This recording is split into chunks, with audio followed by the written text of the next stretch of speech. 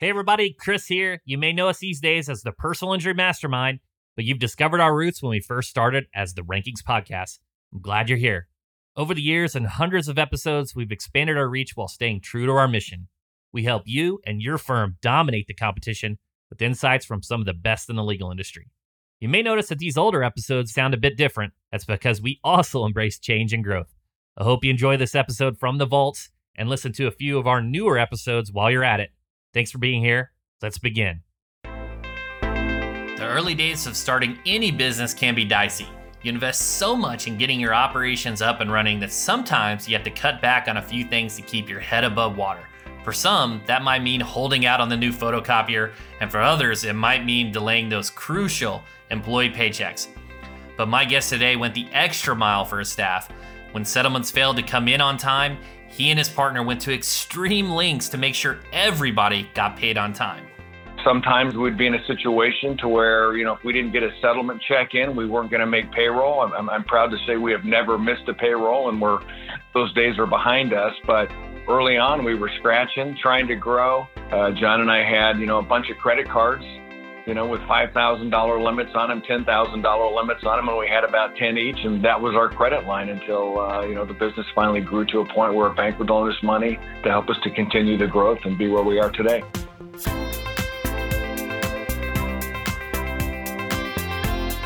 My guest today is Brian Chase, Senior Partner at Bisner Chase. Brian has distinguished himself as the premier in auto defect cases, has written 2 books on the subject, and is continually holding car manufacturers to account. Join us as we discuss why he got into this niche, what inspired him to write his book, and why he's focusing less on cases to grow his business and more. That's coming up on the Rankings Podcast, the show where founders, entrepreneurs, and elite personal injury attorneys share their inspiring stories about what they did to get to the top and what keeps them there. I'm Chris Dreyer. Stay with us.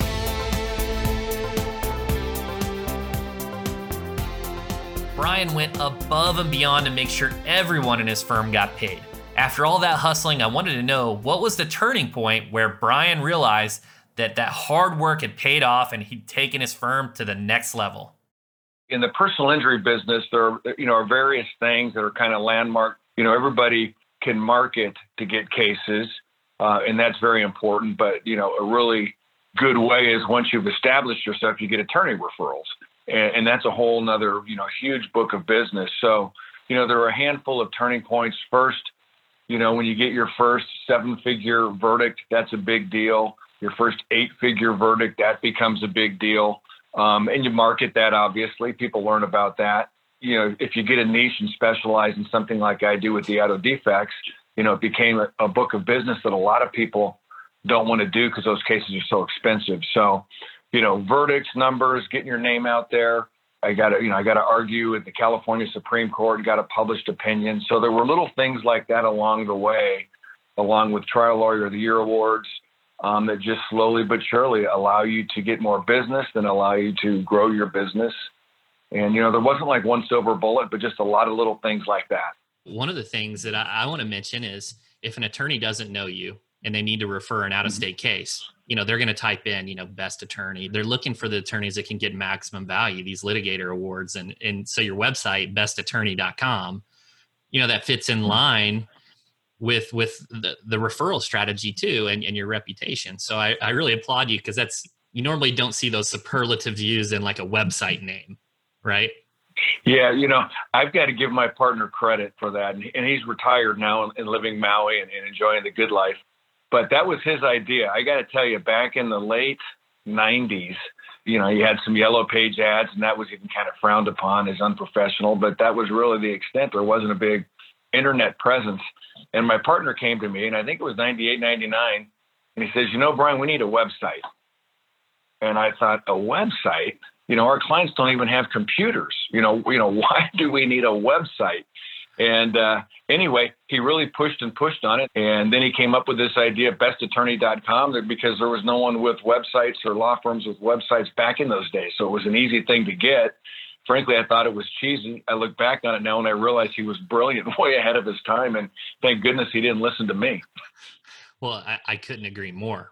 Not only is the domain name brilliant, but a lot of times there's regulations and stuff like by calling yourself best attorney, but you kind of naturally rank for some of those in the search engine because it has it in the Yeah. domain name. One of the things you mentioned that I just loved was, hey, not only are you a personal injury lawyer, you are an auto defect specialist. Like you have a niche within a niche. So let's talk about that. How did you get into that niche? It's in part luck, but I was very motivated as a young lawyer. But before I was in law school, I remember the Ford Pinto cases where people were, getting blown up and burned. And there were some internal documents that showed that Ford was calculating they can fix a Pinto for $5 a car. And so they did the math on that. And then they also did the math on what are they going to pay out and, burn victims and dead people, et cetera. And it was cheaper to pay off plaintiffs in lawsuits rather than fix the car and expose people to that. So that always struck a nerve with me. And I was I was in high school back in those days. And as I was growing up, I was always kind of envious of doctors that, how they save lives. And I was really motivated to have my life's work matter to people. And I didn't want to be a doctor, but I wanted to be a lawyer. And that Ford Pinto litigation and with my desire to want to help people sort of pushed me or drove me in the direction of the David and Goliath, corporate America, little guy versus the corporation type cases. And because probably it was Grimshaw versus Ford a long time ago, I think it was 1978, that case, planted a seed to go after the auto industry and see what they do. And been doing it for almost 30 years. And I have uncovered a lot of documents, a lot of information where that kind of stuff still goes on. So it really drives me. It's my passion when I've got a family come in and they've lost a loved one or someone's in a wheelchair. And I realize that for $10, $5, $50, that would not have had to have happened.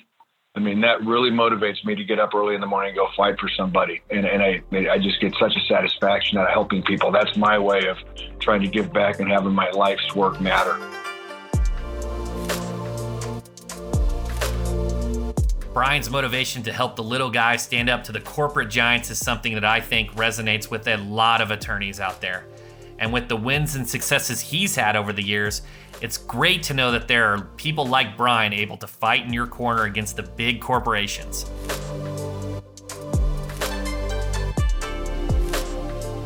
Now that we knew a bit more about why Brian was so interested in auto cases, I wanted to find out what made him turn his professional interest into not one, but 2 books.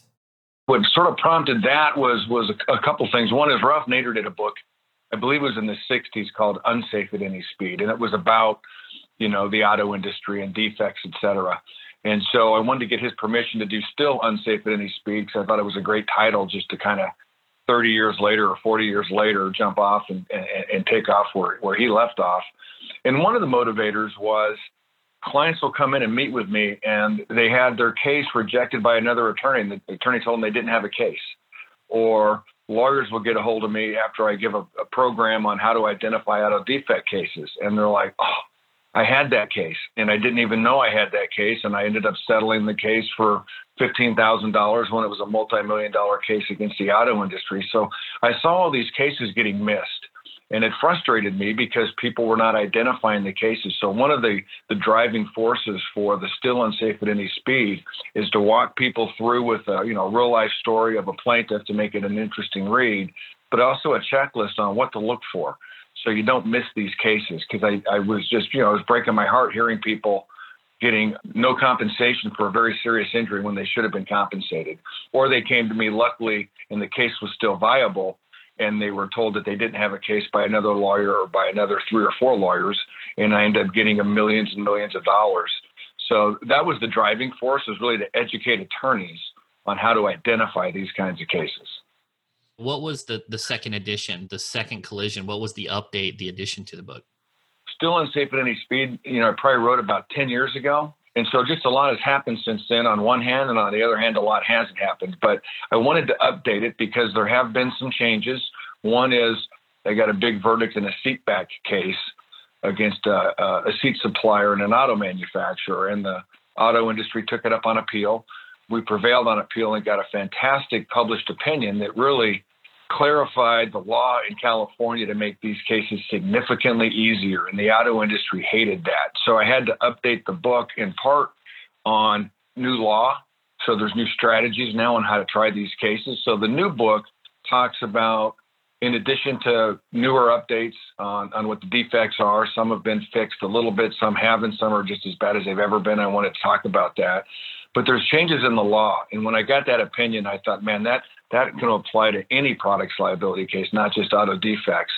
And so the second book also has sort of a how-to trial strategy, what my thought process is when I try these types of cases. And then some other examples, like we've got the VW emission scandal, the General Motors ignition scandal. There's the Takata airbags. There's been a lot happening in the last 10, 12 years. So it was an update, but also sort of more about strategy as opposed to just how to identify the case. So would you say, it's like the Pareto principle, the 80-20, is it like kind of end to end, what to look for, the checklist, and then like the strategies? In a nutshell, that's exactly what it is. So I still let people know what to look for, but the strategy piece, people will bring me in to try a case with them, oftentimes. And I'll start talking about my strategy. And the initial thought sometimes is, well, we can't do that. And I go, oh, well, yes, we can. And I've got a published opinion proving we can do it. And it just simplifies the cases so much. And a lot of people still don't know that. So I really wanted to get the word out that, these are easier cases to try now than they were in the past, even though they're still, very expensive and very difficult. I wanted people to know how I was thinking about it, because there's not a lot of people that do this kind of work, at least at the level or the volume that I do.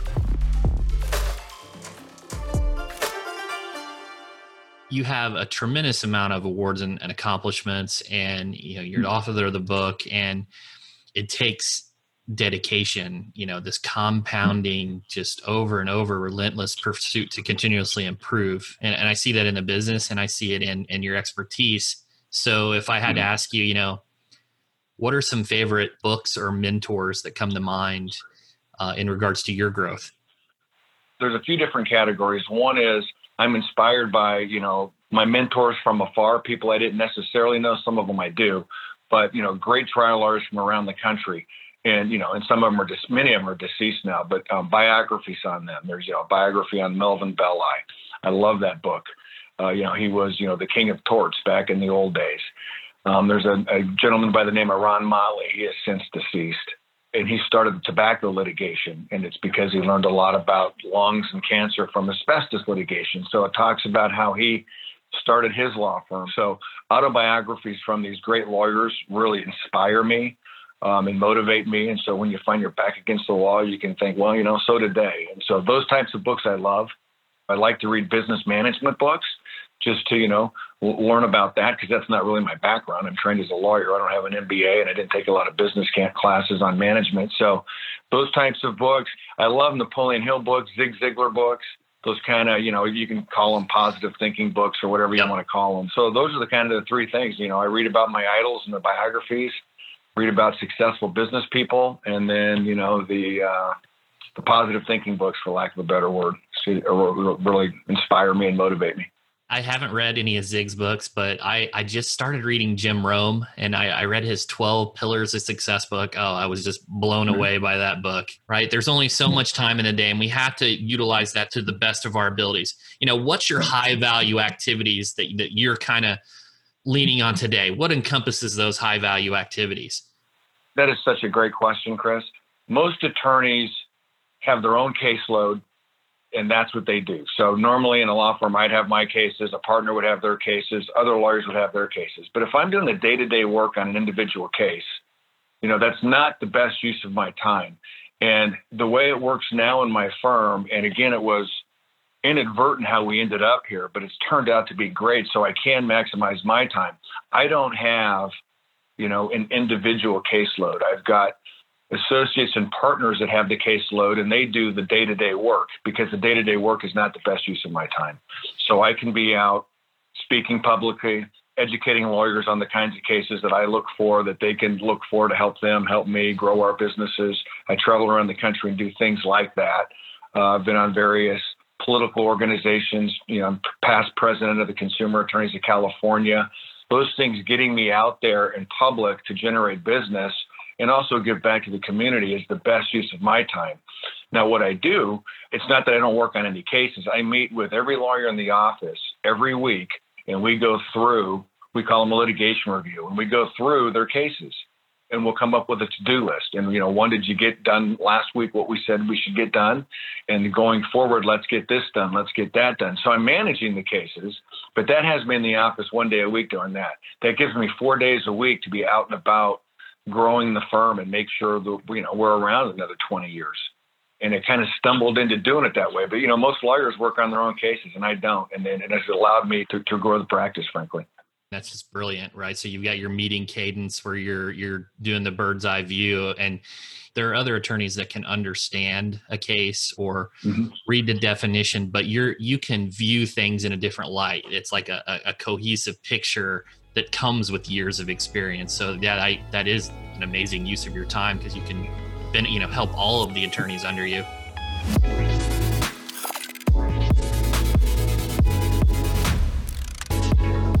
Stepping away from cases has allowed Brian to pursue other activities that help his firm achieve growth. And while a lot of you might be wishing you could do the same, the truth is not all of us have the resources to do so. So I wanted to find out what tips Brian has for law firms based on his experiences starting a practice. Some of the things that we did wrong early on would be, hiring staff. And if it wasn't working out, and kind of got this from Jack Welch's book, although I figured it out before I read the book. But his book, Winning, talks about having superstar employees. And if you don't have superstars, you don't have a bunch of A's or B's that can become A's, your business will not flourish to the extent it could. And oftentimes, not always, you're not necessarily and oftentimes never going to make a C and A. And what my partner and I did early on, 25 years ago and 15 years ago, we would hire people. And they were good, hardworking folks, and you just knew they didn't have the talent. They weren't bad. They were a solid C, maybe a C plus, but they were never going to be an A. So we would always try to help people grow and sometimes keep people around for 5 years, and then finally realize, this isn't working. And so, it sounds kind of cold, but if you're going to run a business, you need to have superstars on your team. And so what we have learned is, and I'm going to make this a positive, not a negative in a minute, is what I've learned is, hire people, but if they're not cutting it, get rid of them sooner rather than later. You're going to know within a few months or 6 months whether that C is going to be an A. It doesn't take 5 years. And so we wasted a lot of time trying to help people grow into something that they were never going to grow into. And so that was bad for my business. Now, I don't want to sound like I'm harsh on these people that we ended up firing, because I could tell you one kid, I had to fire him. This is 20 years ago. And it was terrible. It bothered me. It hurt me. But the kid just wasn't cut. He was begging for his job. And I felt really bad about it. Well, about 5 years later, I was at the airport. And he bumps into me. And he goes, "Hey, Brian, how you doing?" And I'm like, "Rick, what's going on? What's going on with you?" And he goes, "I want to thank you for firing me 5 years ago. I wasn't cut out to be a paralegal in your law firm. I now have my own business. I'm an entrepreneur," and he was flourishing. So, I'm getting goosebumps right now telling that story. So, it sounds harsh. Can't make a C and A, fire them. But we all are an A at something. You're an A at what you do. I'm an A at what I do. If I had to do something that I'm telling somebody's a C at, whatever they're an A at, I'm probably a C at. So, it's not as cruel as it sounds. If you're going to run your business, you need A's. And those people that aren't A's, they need to find out what they are an A at so they can flourish at whatever, the universe has in store for them. There's so many nuggets in there. Like you said, everyone's an A at something. They have a passion about something. You wouldn't take a point guard and put them in the center position or a catcher in the field. Yeah. So, and then they may be an A in one role and you move them to a manager position. I think we've all been to this, where you got your doers and your delegators, and those are challenges there too. Yeah. And that has happened. We've had people in the firm that appeared to be C's, and then shifted them around to some other position and found out, you know what? They're an A here. I didn't even see that happening. So, it's just, I think if you run any business, that Jack Welch book is really good on this topic. You got to make sure you have your superstars.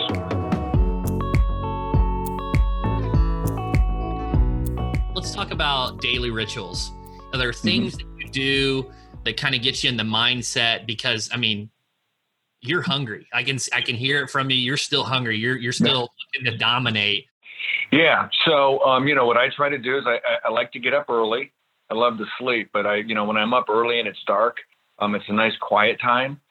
So I'll read some of those books I'm talking about, even if it's a few pages, or a chapter, something I'll read that will motivate me or inspire me for the day. So I like to do that.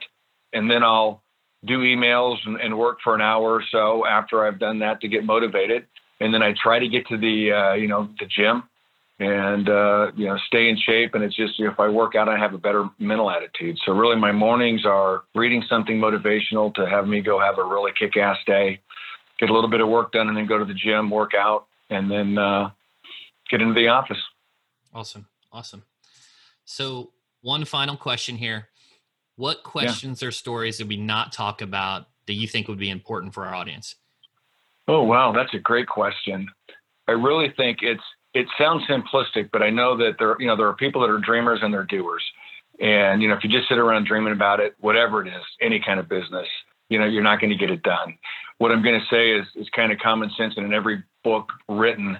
But if anybody has something that they are very passionate about doing, whatever it is, don't sit around and dream about it and say, tomorrow I'm going to take this action, because tomorrow becomes a year and then, your life's over. So just like everybody tells you, if you want to do something, you're passionate about it, have a daily goal on what you're going to accomplish that day.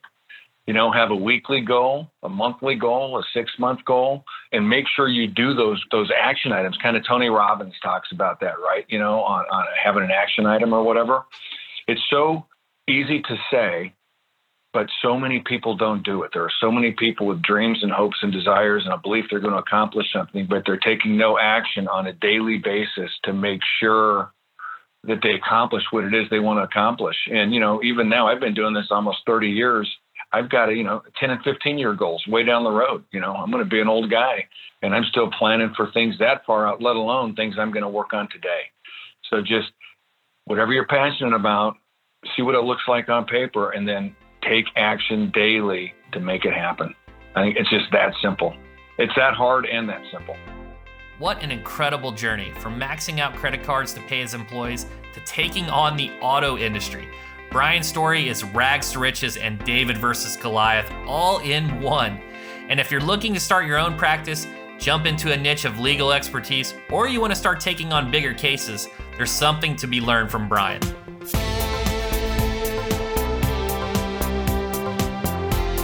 You've been listening to the Rankings Podcast. I'm Chris Dreyer. A huge thank you to today's guest, Brian Chase, for joining us. You can find all of the links from today's conversation in the show notes, and we want to hear from you. What were some of the lessons that you learned from those early days of starting your own practice? Drop us a review and share your thoughts. Thanks for joining us. We'll see you next time.